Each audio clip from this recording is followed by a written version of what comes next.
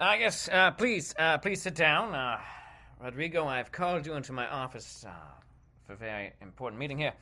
Now, Rodrigo, I want to let you know that we here at Halloween Store Corporation really appreciate the work you've done for us, um, photographing our costume models for our catalog. But we need you to reshoot some of your photographs. They are not they're not currently acceptable for our public image. Hey man, what do you mean? Come on, man. I felt like I did a really good job shooting those photos of the kids in their costumes. It was good stuff. It's good stuff. Yes, no. For the most part, most of your pictures are quite well done and tasteful. But however, we here at uh, Halloween Costume Corporation have a certain problem with a specific set of your photos that we're gonna need you to reshoot, and we're not interested in hearing why you shot them this way or anything. We need you to reshoot them. What's the matter? What's the matter with my pictures, man? Okay, Rodrigo, I'm going to put this bluntly. You see, so let's look at this first picture here. Yes, you see this nice Black Panther costume. Yes, that we sell. What do you think's wrong with this picture? I don't know, man. I thought Kevin was killing it. He had major Black Panther energy. I could feel it seeping off of him. All right, now, so Rodrigo, the thing is here is that the costume does not fully cover the model's body, so it is very plain to the eye that this is a white child that you have photographed in the Black Panther costume. So we're going to need you to, reshoot it with, an African American model. Can you do that for us, Rodrigo? It's not. We don't think it's a big ask. What do you mean? I don't understand the problem. I thought Kevin had that killer Black Panther energy, real, real jungle cat murder energy, I thought he was great for the part. Okay, first of all, it's not really a part. Second of all, I'm not sure you're aware of this, but Black Panther is an African superhero. He is from the continent of Africa in the fictional country of Wakanda. And he is, black. Black Panther, named after by artist Jack Kirby, naming him after the Black Panther Party in America during the '60s. It's a very black character, and we here at Halloween Store Costume Corporation believe that African Americans will not be happy if you make him white. So we're going to ask you to reshoot this photo. Oh, hey man, I don't know if I understand the problem. Please, Rodrigo, we're gonna need you to also reshoot Cyborg, Static, Icon, uh, John Stewart Green Lantern, the Halle Berry Catwoman costume, and the Storm from X-Men costume. In fact, we're going to need you to reshoot every single black superhero, and we're going to ask you to use an African American model to shoot those photos. What? I don't understand the problem. I thought those kids really were killing it in those. Rodrigo, you're not listening to me here. What I'm saying is you shot every single black hero with a white child, and you shot every single white hero also with a white child. It's looking like you didn't want to shoot any of the photographs with black children, Rodrigo, and it's a really bad look for our company. And we're going to ask you to go back and reshoot them with African American models instead of white children. Can you do that for us, Rodrigo? Because frankly, when I look at it like this, it's looking pretty intentional. You get me? Do you get me, Rodrigo? We need you to just do this for us. Okay? Okay? Can you do that, Rodrigo? Okay, now, hear me out here for just a second. Let me throw you a compromise. Rodrigo, we are not interested in compromise. Hear me out. I keep all those pictures as they are, but I reshoot Superman with an African American kid. You are fired.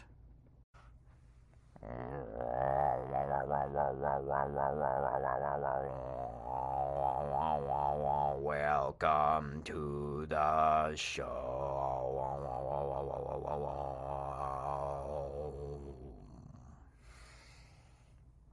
Hello, welcome back to Ruben Uncut. Today, we will be talking about African American superheroes in comic books. And all that jazz. Now, this will not be an extensive deep dive of any kind. This is more of an overview. I hope that this makes you interested in wanting to learn more and go out and look into African American characters and comic book creators. And am I recording this in February? Sure. Was I going to record this anyways? Yes. Did I just happen to think, hey, it lines up well with February? Maybe. But, this is the kind of stuff we should talk about all year round and not just in February. That being said, happy Black History Month. Maybe we should, think about Black History more than once a month. Continuing along before I get too lost in the sauce. I should look up what lost in the sauce actually means before I use it again. All right. Where was I? So I want to talk a little bit about the history of African American representation in comics. Now, specifically comic books. So there will be quite a bit of mention of racism in this thing. So if that makes you uncomfortable, then maybe you need to start getting used to the idea that America had a lot of fucking racism in its history. And that sometimes you have to acknowledge that. Otherwise, it's like you're trying to pretend like bad shit wasn't done, and we don't learn from history that way. So, deal with it? I don't know. But anyways, so an argument I see online all the time has to do with the race bending of superheroes in comic book movies, television, video game adaptations, and whatnot. Now, the thing about that is that there's a reason we do so much turning white characters into other races. And the reason for that is actually quite simple. You see, most superheroes, a large portion of the most well-known and successful superheroes, were created between the golden age of comics, which starts from 1939 and goes to the end of World War II, and the silver age of comics that extends from the late 50s into basically through a portion of the 60s. Okay? And so the thing about those times is that during those times, publishers genuinely believed, and actually were right to a certain extent, that if they started putting black people in their comic books, that Southerners would not buy them. Now, it is worth noting that when they did start putting African Americans in their comics, there were drop-offs in numbers from the South. However, after a period of time, people got used to it, and those sales renormalized. So that's a fun fact right there.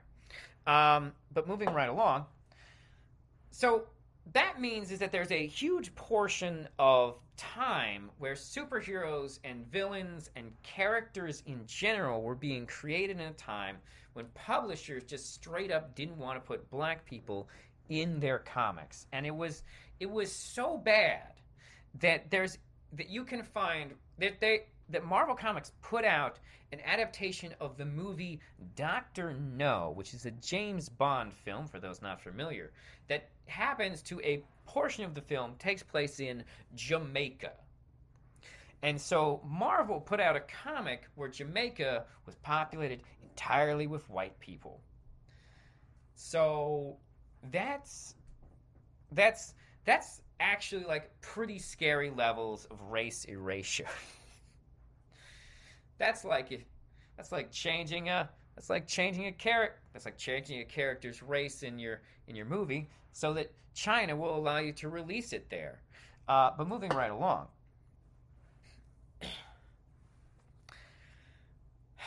So that means that there was this huge period of time where the representation of African American characters in comic books was almost zero. And the representation that did exist was not good.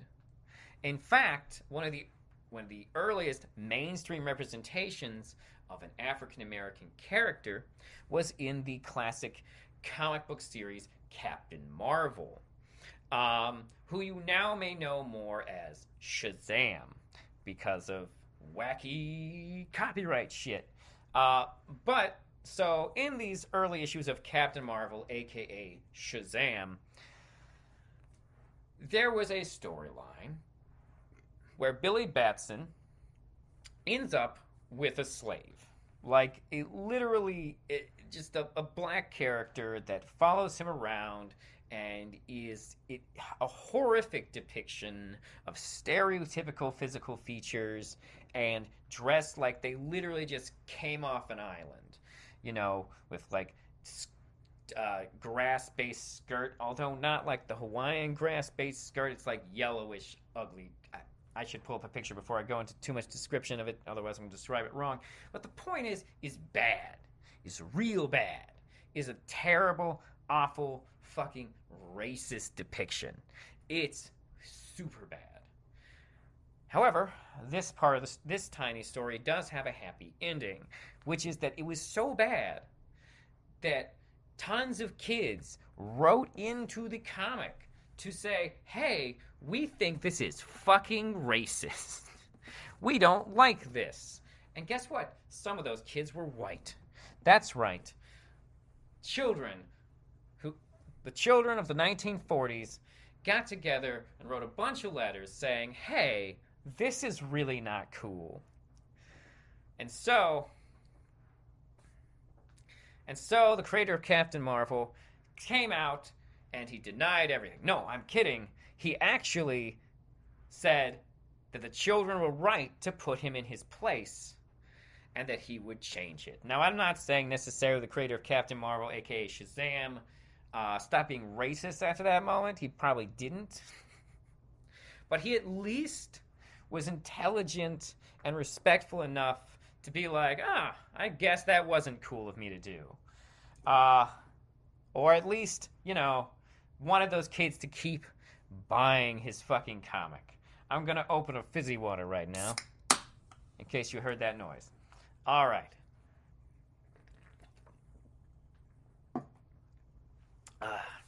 Delicious salt water. Anyways, where was I? All right. So the representation during that time period was kind of a lot like that. The only other mainstream one that I'm aware of at this time was in fact a character created for the Spirit.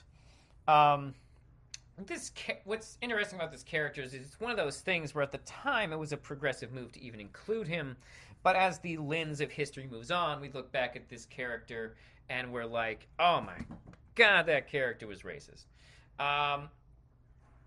Will Eisner, great guy, created the Spirit, absolutely revolutionary comic, but it did have crap, what was his name? Oh, can't wait, I'm Googling this shit. Cause I feel like I need to know at least this. Gotta at least know who this guy is, because he is significant historically. Ebony White. His name was Ebony White, and he is he is not a great representation of African Americans. His characteristics, the way he's drawn, is like only marginal steps up from other racist looking cartoons from its time period. With his like literally he's only a marginally better representation. If you put him next to the African character from Captain Marvel, then he looks hella less racist. But the point is that he pretty clearly racist by today's standards.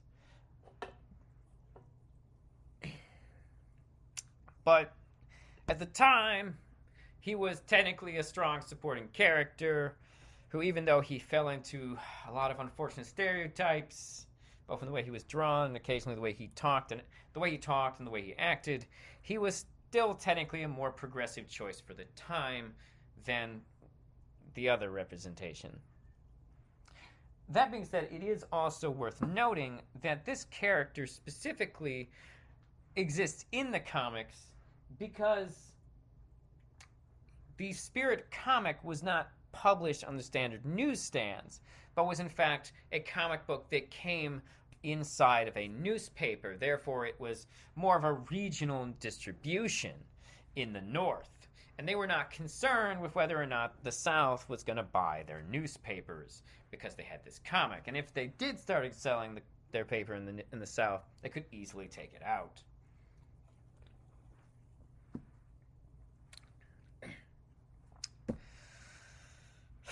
Anyways,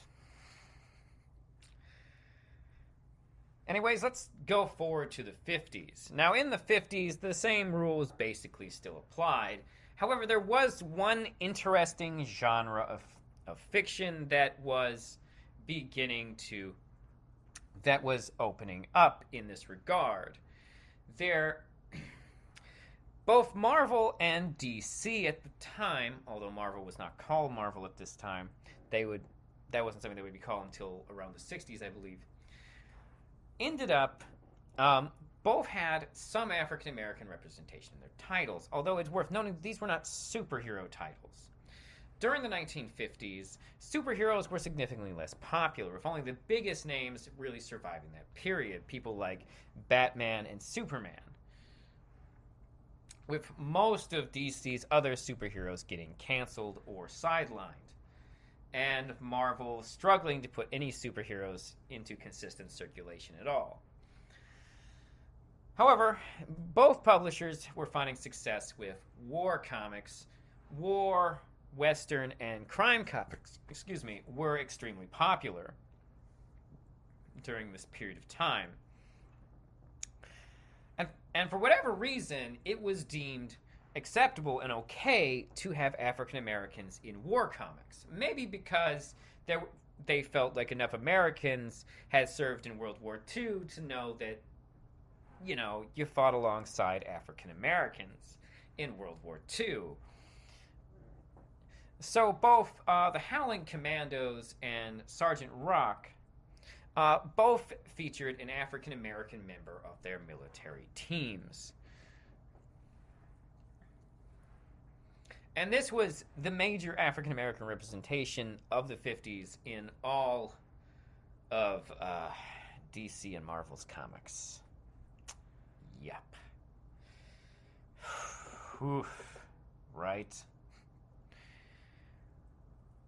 Then we got to the 60s, and superheroes were back in vogue. Now, the 60s, though, started to see a change. Specifically at Marvel, where artist Jack Kirby had decided that he really thought that they needed black superheroes. And so, black superheroes started to be a thing. Now, who was the first African-American superhero in a mainstream comic?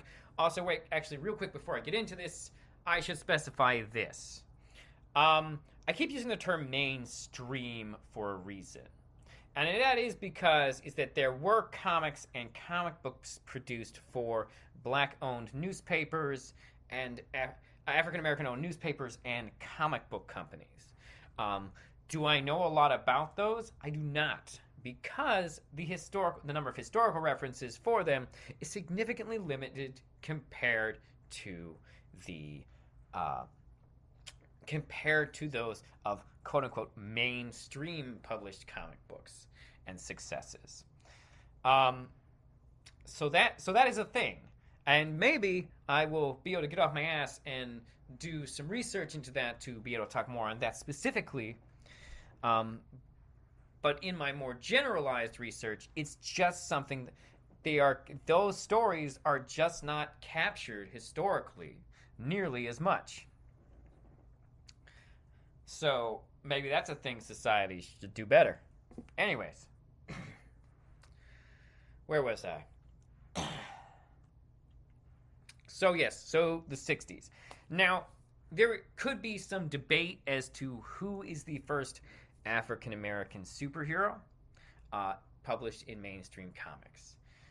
If you want to go by strict chronology, there is the argument made for a character known as Iron from the Metal Men, which is a comic published by DC. However, I will say that this is a questionable first nod on a certain level.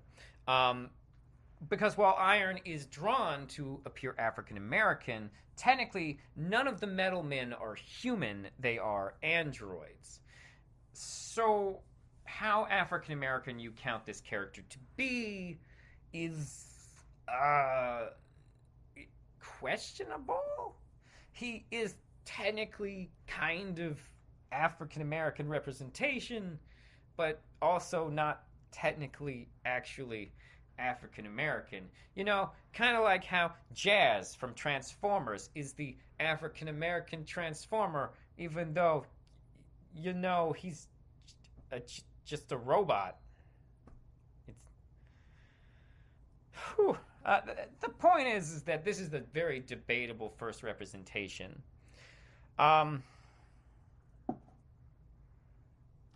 So yeah, very debatable. Oh man, wait, I almost forgot. We got to talk about this. I'm gonna have to pull up some Google because I want to get this right for you. Cancel. Okay, hold on. All right, so I gotta tell you about this. This is technically not superhero stuff, but it is black comic book stuff. All right, so in the I gotta tell you a little bit about. So in the 1950s, comic books got censored. The Comics Code Authority was created to fight deviancy created from comic books, supposedly, and so they set about basically censoring stuff.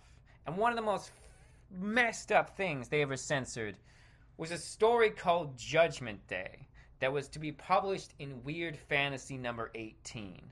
I'm going to read you the Wikipedia now, but I'll probably throw in some swears to make it sound more like me. All right. Judgment Day. Gaines waged a number of battles with the Comics Code Authority in an attempt to keep his magazine free from censorship. In one particular example noted by comics historian Digby Dale, I don't know.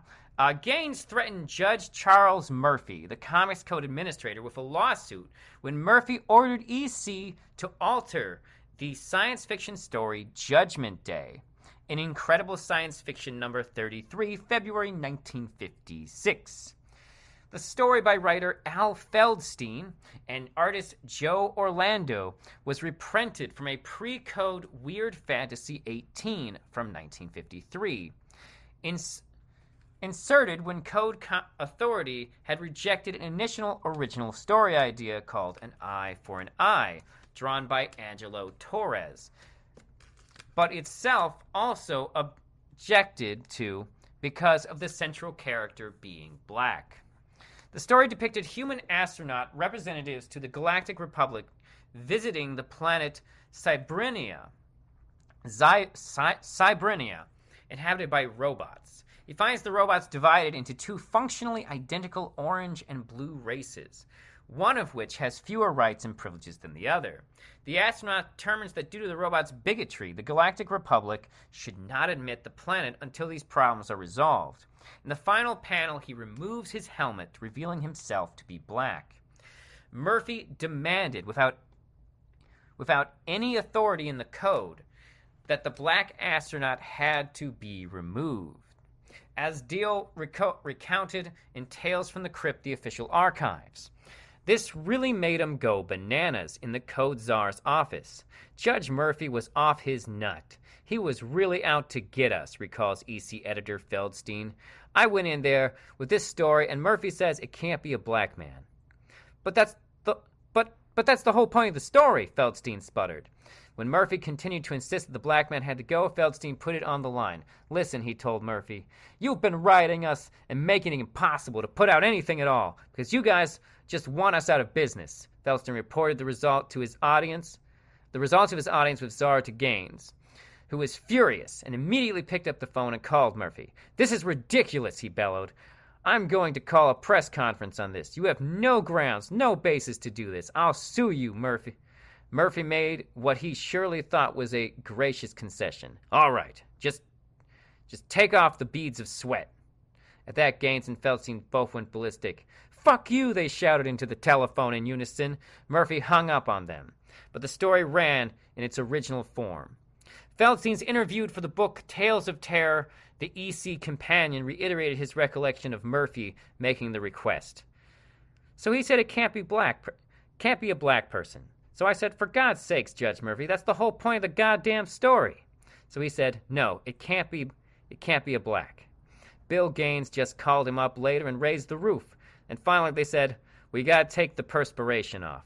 And I had the stars glistening in the perspiration on this black skin. Bill said, fuck you, and he hung up. Although that reprinted story did not run uncensored, Incredible Science Fiction 33 was the last EC comic book to be published. Gaines switched his focus to EC's Picto-Fiction titles, a line of typeset black and white magazines with heavily illustrated stories. Fiction was formatted to alternate illustrations with blocks of typeset text, and some of the contents were rewrites of stories previously published in EC's comic books. The experimental line lost money from the start and only lasted 2 issues per title. When EC's national distributor went bankrupt, Gaines dropped all of his titles except Mad. That's Mad Magazine, by the way. So, it's not technically about superheroes, but it is an incredible story of this incredibly fucked up moment in what is either, well, actually more likely a combination of racism and bureaucrats trying to crush companies. Actually, it was probably racism, and then when they called him on it, he wanted to try and make some kind of concession to look less racist or something. I don't know. Sorry, I had to do that before I hit the 60s. All right, well, we're going to talk about the 60s now. All right, so the 60s are big, and the 60s are big for a very specific reason, because the 60s were the decade where Jack Kirby at Marvel Comics was like, you know what, fuck this. We're making black superheroes. And he did. And many people, while there is some debate over who is the first technical black superhero, the first black superhero with their own ongoing comic is 100% for sure Black Panther.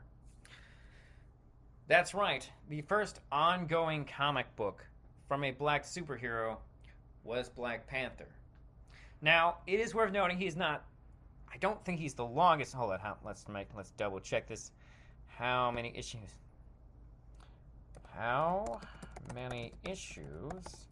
of Black Panther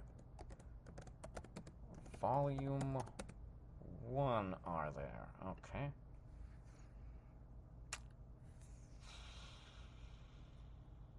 Okay, let's see here. Black Panther, oh, sweet Jesus.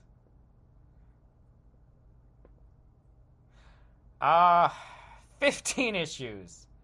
It ran for 15 issues. Oh, wait. 1970s.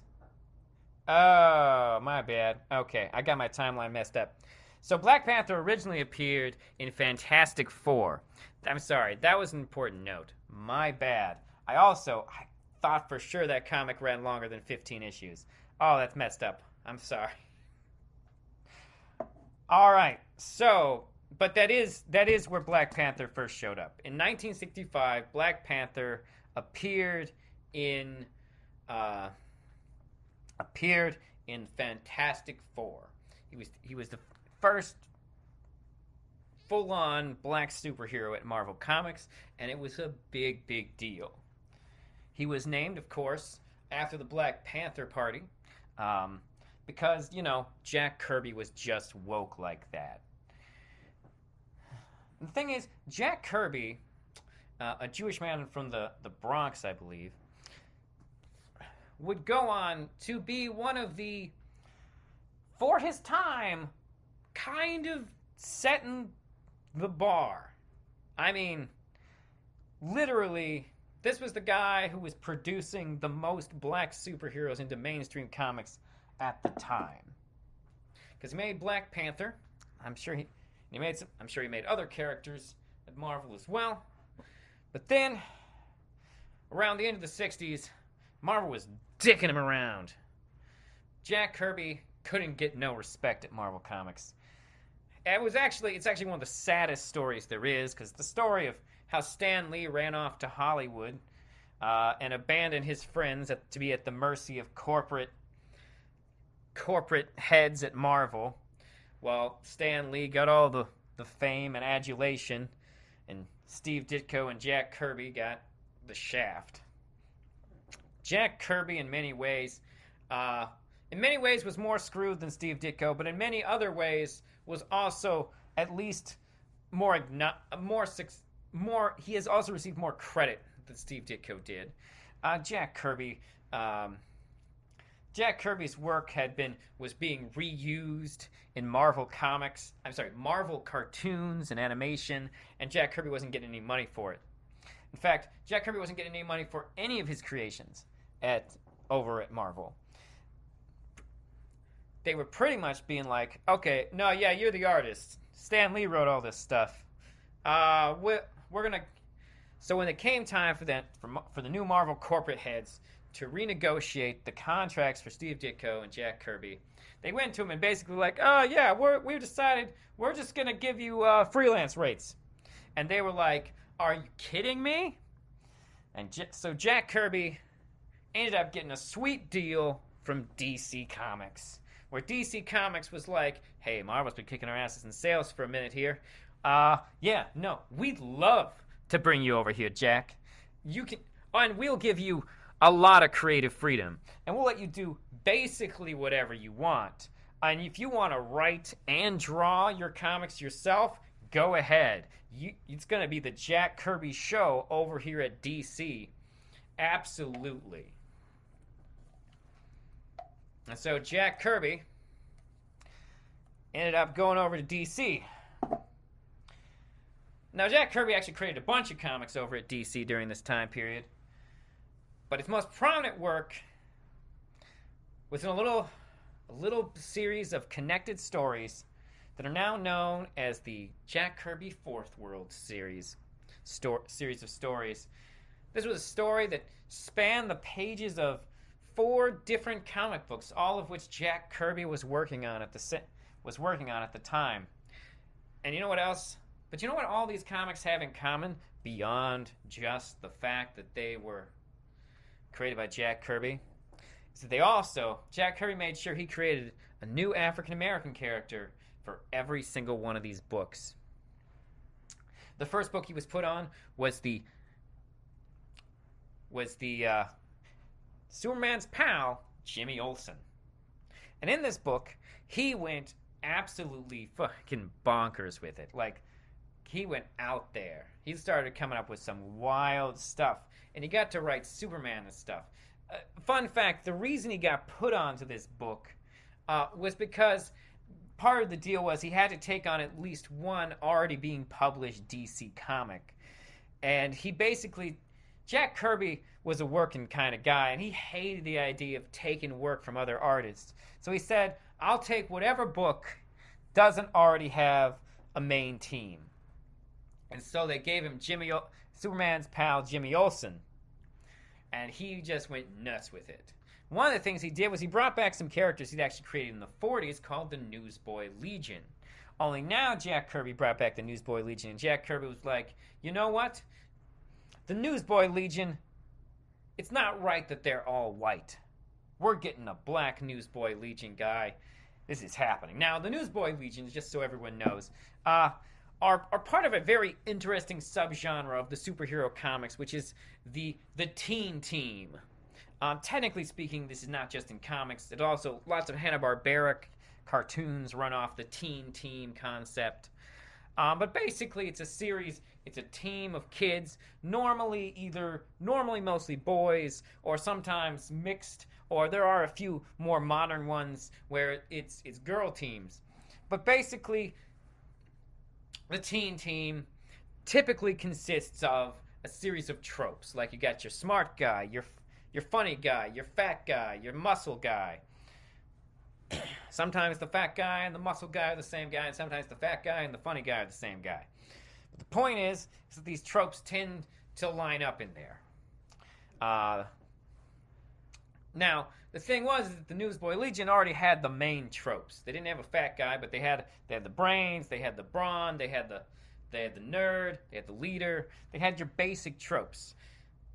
So when Jack Kirby sat down to be like, and someone went, so like when the producers are like, well, what's missing from the team? Jack Kirby's like, fuck you, I'll tell you what this team needs. They need, and prepare for it, this is DC Comics technically first, unless you count Iron, first African-American superhero, Flippa-Dippa. That's right, Flippa-Dippa, the member of the Newsboy Legion whose power is, and I'm not making this up, scuba diving expert. He is a scuba diving expert. When Jack Kirby realized he was out of tropes, he was like, fuck you, he's good at scuba diving.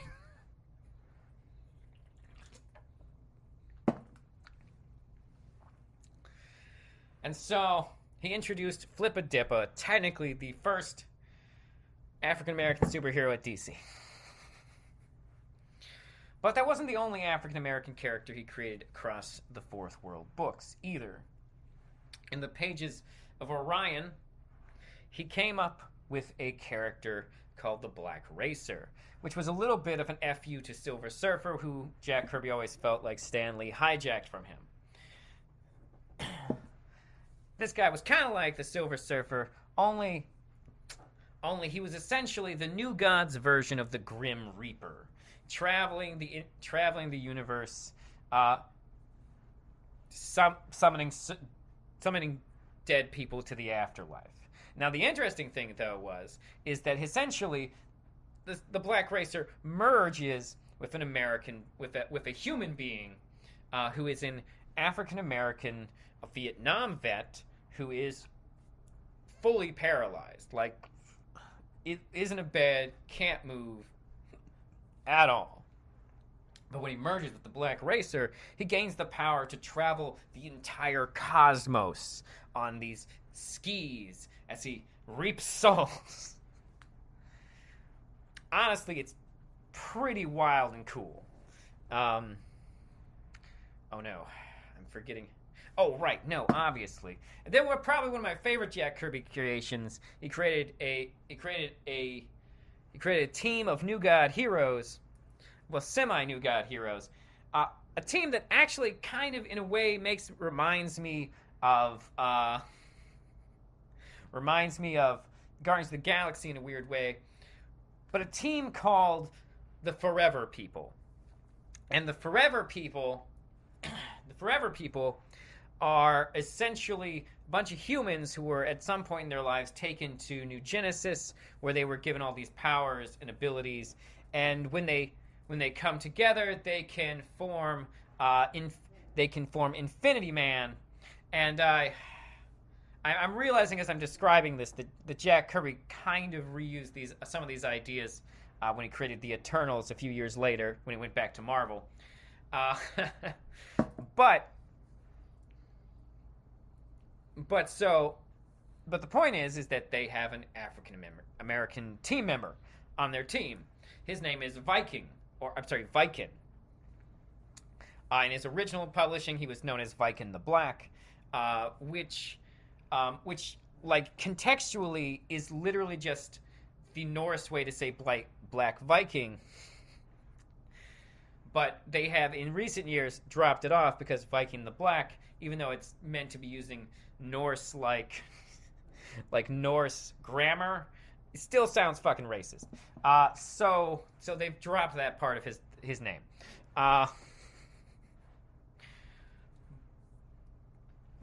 But so then the Forever People, who are essentially a bunch of space hippies, who are trying to stop Darkseid's invasion of Earth. In fact, that's actually all of what the Fourth World is about, is trying to prevent Darkseid from coming to Earth and getting the anti-life equation, which, even though it was changed numerous times in the comics and even in the Zack Snyder film, a fun fact, in the original version, is in the mind of a Japanese sumo wrestler.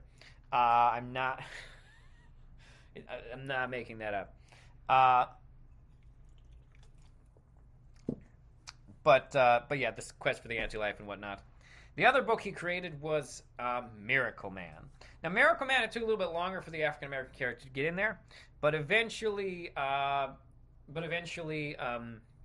Scott Free and his wife Barda sort of adopt this African American kid named Shiloh, and he becomes sort of like their like ward sidekick character. Unfortunately, the series didn't last much longer after that, due to the fact that Jack Kirby's work is very different than Stan Lee's. Jack Kirby's work is more sort of epic, and it uses less naturalized dialogue, which naturalized dialogue and soap opera stuff was Stan Lee's jam, and Jack Kirby was more like epic, cosmic, trippy space shit. So these books didn't really receive the sales that were anticipated. But Jack Kirby would also continue to make a number of other comics for DC and in his time there, including Commandy, which is loosely based off of Planet of the Apes, only with multiple different types of dominant animals. But my point is that Jack Kirby rarely gets the credit he deserves for this, which is bringing African Americans into the DC universe. And it's weird. It's weird that he doesn't. Normally, frequently, some people who will go nameless here have published articles about how a character named Tyrock from the Legion of Superheroes comics was the first African American character in DC Universe, which is just blatantly not true. He was several years after Jack Kirby. Jack Kirby's characters were created in 1970 and 71. This character came out in 1976. Also, Tyrock, not the best representation. He was a black separatist because they wanted to create a story that explained why there weren't more African Americans in the Legion of Superheroes, because the people who wrote Legion of Superheroes were like, I really hope we've solved racism by the year 3000. So they made an incredibly racist story about why there are no black people, and it's because they decided to, just separate, which is not a good message for the future. So I don't really know where they were going with that. But that was a thing.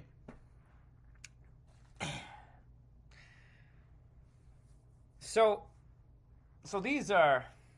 Now, DC also would, shortly after this, create a character called Black Lightning. Now, technically, here's a fun, weird fact. Technically, Black Vulcan from the Super Friends actually appeared before Black Lightning. But arguably, Black Lightning is a better character. Although, they do have sort of eerie similarities. They're both like black superheroes who have lightning-based powers. Fun, weird fact, that is a very common power amongst black superheroes. for some reason. I don't know exactly why that is, but lightning associated with African American superheroes. Don't know what that's about. Especially from DC. Like DC has published at least, well, technically more because Black Lightning has daughters who also have electric-based powers. So yeah, no, it's an interesting one to associate with them. Static, also, that's another one. So that's just interesting. But that was another character who was created for DC, and of course there was Luke Cage over at Marvel. Now, I want to talk about these characters specifically, and actually even Black Panther here, because a thing I see all the time online, whenever they race bend a character,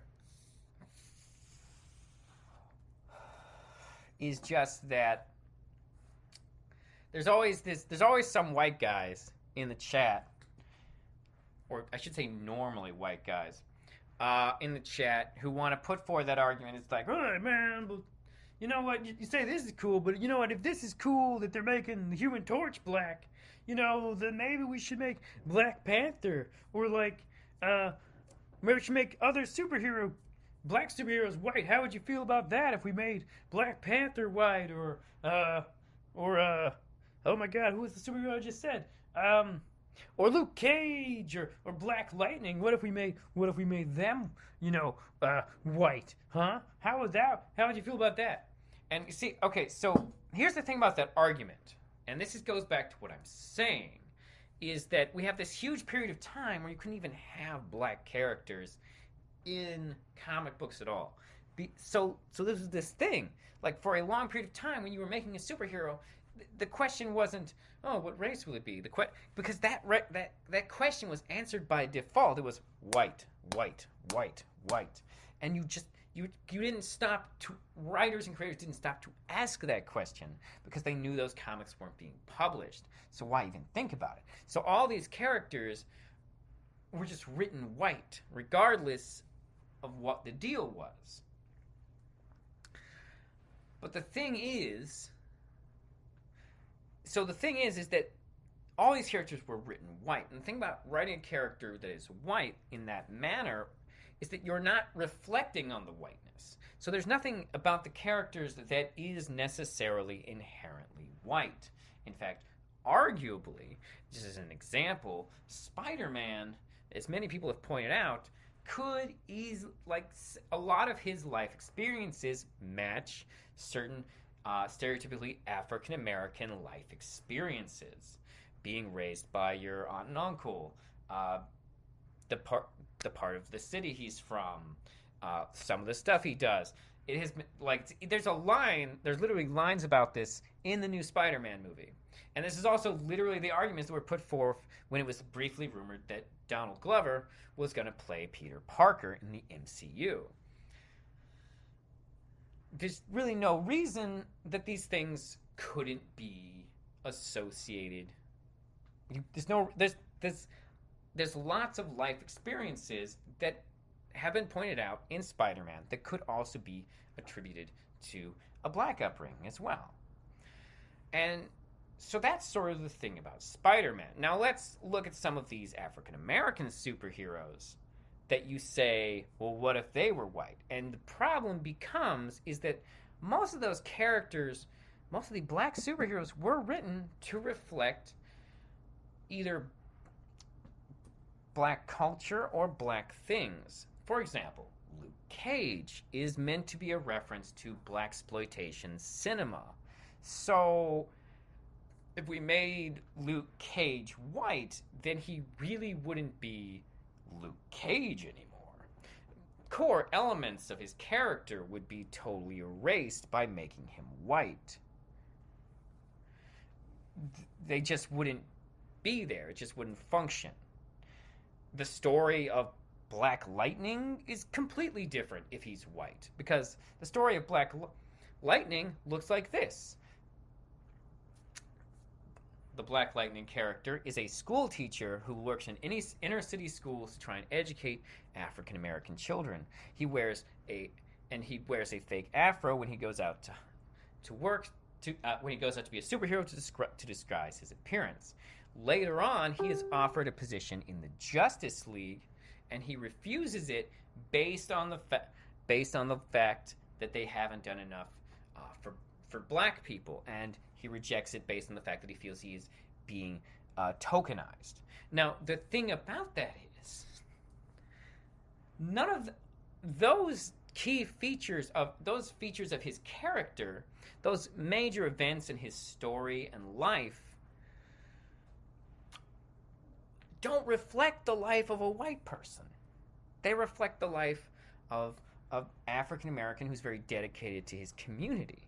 Now, sure, you could have a white character whose job is teaching at an inner city school, but that's a very different both optic and message than the one that is represented in Black Lightning.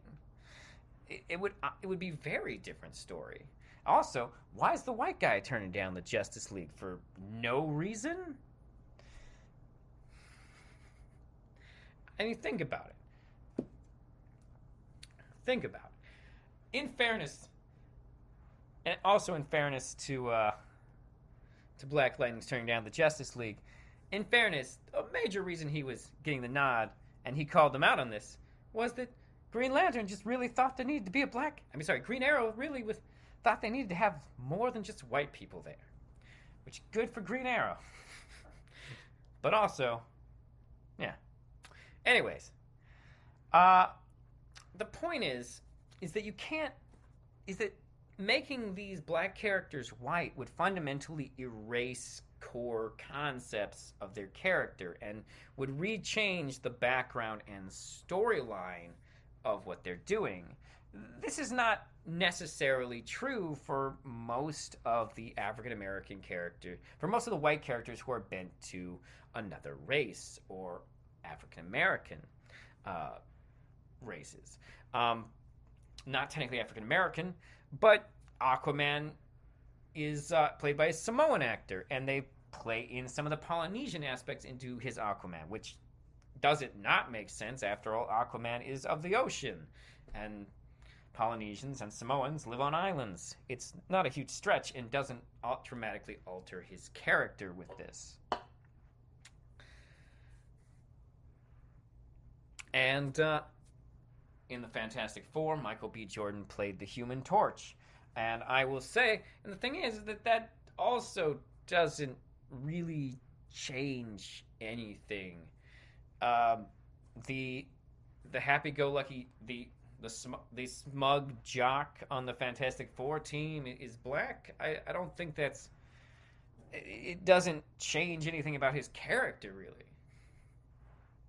I mean, how does being black erase any aspect of Johnny Storm? It doesn't. Because there's not really many superheroes who are written to reflect whiteness. And I'm not saying that that's good or bad. I'm just saying I can't think off the top of my head of a white character whose race bend would dramatically alter their character. So, like, look at Deadshot in The Suicide Squad, played by Will Smith. I think he actually does. I actually like Will Smith in this role. I thought he does a good job. Some people might point out that, well, in the comics, he's white. And I will say, this is one case where, well, yeah, I guess that does mean we can't do that one story. What one story am I talking about? Well, you see, there's a storyline where where basically Deadshot ends up infiltrating a white supremacy group.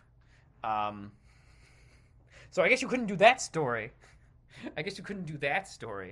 With the Will Smith Deadshot, unless you want to do some like Black Klansman stuff, which maybe that'd be fun too. I don't know. But I hope you understand the point I'm making here, though, is that the reason it's easy to race bend that way white people into other races is because white people are not most white characters are not written to be reflective of whiteness. Sometimes you'll have white characters who are written to be reflective of, say, Jewishness or uh, or Irishness or Italianness or even Germanness. You might get a specific white ethnicity in there. But typically speaking, most characters are not written to reflect this more constructed view of whiteness. And that's why it's kind of okay to make white characters into non-white characters. My other argument for this is simply that we've had plenty of reboots where characters are dramatically changed, and yet for some reason, and sometimes are very successful. Mainly The Flash and Green Lantern have been rebooted and replaced numerous times. And the thing about, and some of those changes have been major. The difference between Barry Allen and Jay Garrick are monumental in terms of their characters and storylines and backgrounds. So my question is, of course, is that if it's okay to change something such as the way you got your powers and your costume and your entire origin, and maybe even some of the ways your powers work, like what they changed with Green Lantern between Alan Scott and Hal Jordan, then if it's okay to change all those things, it's a weird thing to then say that you think that things like race and gender and sexuality should be off the table for reboots. I'm just saying that's weird. But let me give you a little bit more insight into a quick overview of some successful African American superheroes that panned out after these time periods.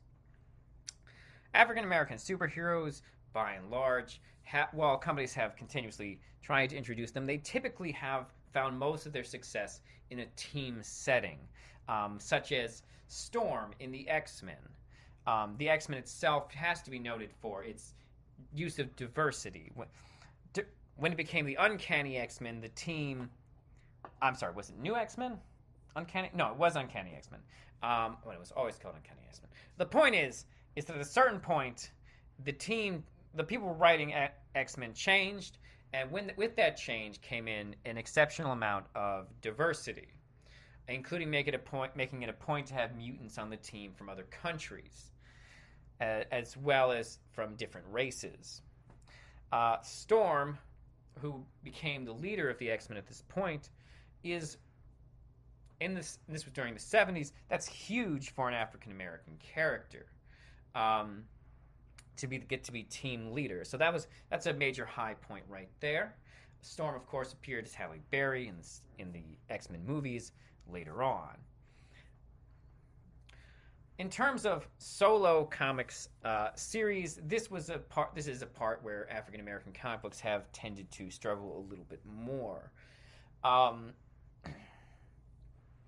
With possibly the most longest running African American superhero comic that is still technically going, although it's worth noting that superhero is technically a mantle, so there have been non-African Americans who've also been that character in the run of that comic.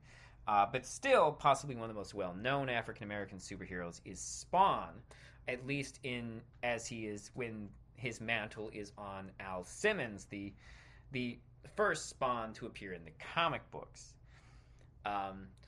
Now, to be fair, he is African American, but his skin has been basically destroyed, and he wears a costume like almost 100% of the time. But that being said, this is still possibly the longest tenure of an ongoing African American comic book series that there has been. Steel also found moderate success in the 90s. Steel was one of these...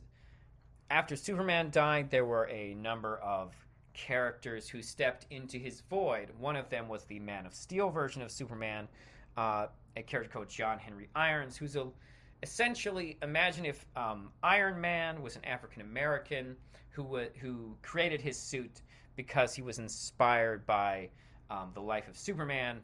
Oh, also, he's not a billionaire, he's just a genius.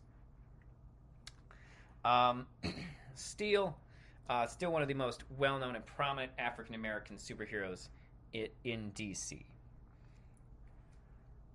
He also has a daughter who is also, I believe, called Steel at this time, but she may have had another name when they were both active. And also his character appears on Superman and Lois. The new Superman. Yeah, Superman and Lois. Not to be confused with Lois and Clark. The worst Superman. Anyways. So, and let's see here. Steel, I believe, ran for about 55 issues, which is considered a solid comic book run, if not, as epic as having a continuously ongoing title that managed to succeed past issue 100. There, of course, also in the 90s was the creation of Milestone, which was a publisher specifically designed to publish African-American superheroes. This produced such characters as Icon and Static, who would later get a TV show and confuse the world by having it be called Static Shock and making everyone think his name is Static Shock, which, I'll be honest, when you were introduced to the character by the cartoon, which I was, it's an easy mistake to make.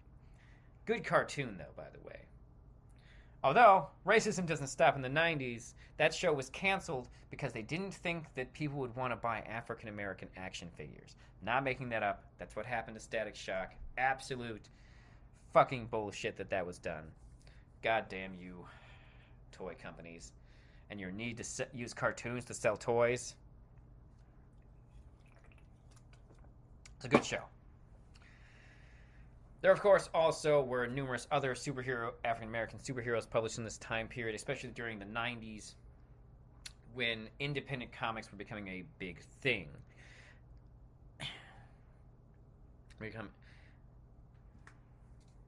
Where was I? So, yes, the 90s. The 90s, of course, were the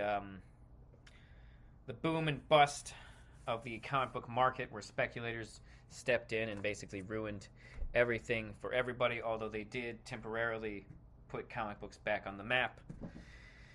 But they put comic books back on the map for a bad reason, which was that they thought they could make money selling comics. Anyways, collecting comics, that is. And of course, we now live in a time period now. Oh my God, I never really talked about John Stewart. John Stewart, the first African-American Green Lantern, came about in the 70s in the pages of Green Lantern and Green Arrow. Green Lantern and Green Arrow, I can't not talk about this. This is jumping back, but I have to talk about this. Green Lantern and Green Arrow was one of the first, well, if you don't count Jack Kirby, was one of the early comics to actually start. Was one of the, somehow, Denny O'Neil and Neil Adams at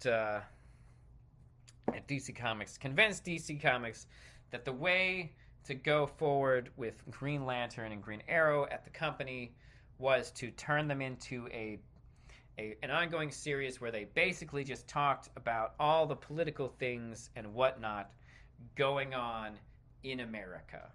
And part of these things was things like racism, the environment, union busting, drug addiction, all that kind of stuff. And there's in one of the first issues, essentially, Green Lantern comes down from the sky because he sees a bunch of people are just beating the shit out of this white guy, this white fat guy in the middle of the road. And he comes down, he fends off all the people, some of whom are minorities.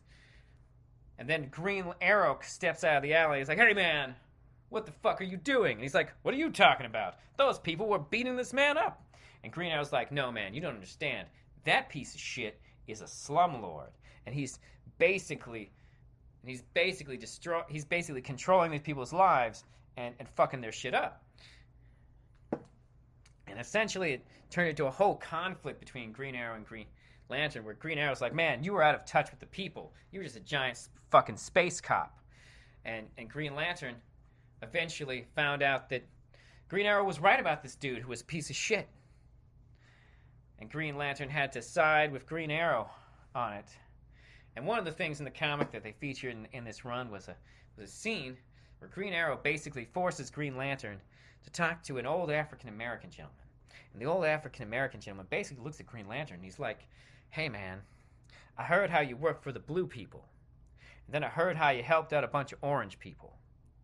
But what I want to know is what have you done for us black people?" And it's like, BAM!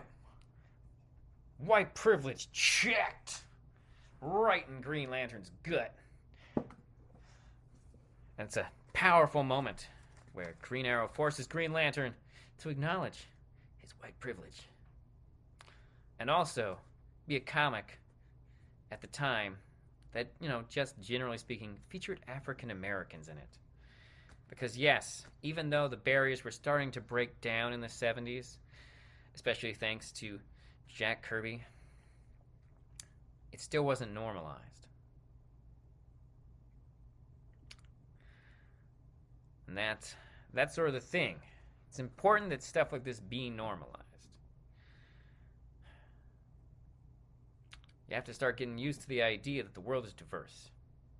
And we need more African American superheroes. In fact, because we need superheroes of every race, gender, and creed. It's important. And I see that a lot now. There's a lot more awareness of this. And there's a great comic book. DC's got another African American Green Lantern right now. Oh my god, I'm going to fuck up the title of this book. It's such a good book, too. It's like, I want to say it's Far Sector. Hold on. We got to find out. Is it Far Sector? It is Far Sector. Go read Far Sector. It's a good book. And of course, in the MCU, we currently have African American Captain America, which actually, that's a big deal. Falcon and the Winter Soldier is a great miniseries, and I 100% recommend it. I will say, I have some criticism of it, but it does the things that it needs to do. One, which are make me give a shit about Bucky and Falcon. Were previously my least favorite Avengers, but after seeing this, it's like, oh yeah, no, Hawkeye's definitely the shittiest Avenger. But it's a good series, and one of the things it talks about is sort of the heritage, the history of African-American involvement in government experiments and whatnot. And when you meet the first Captain America and he's black, it's just very powerful stuff. 100% recommend that series.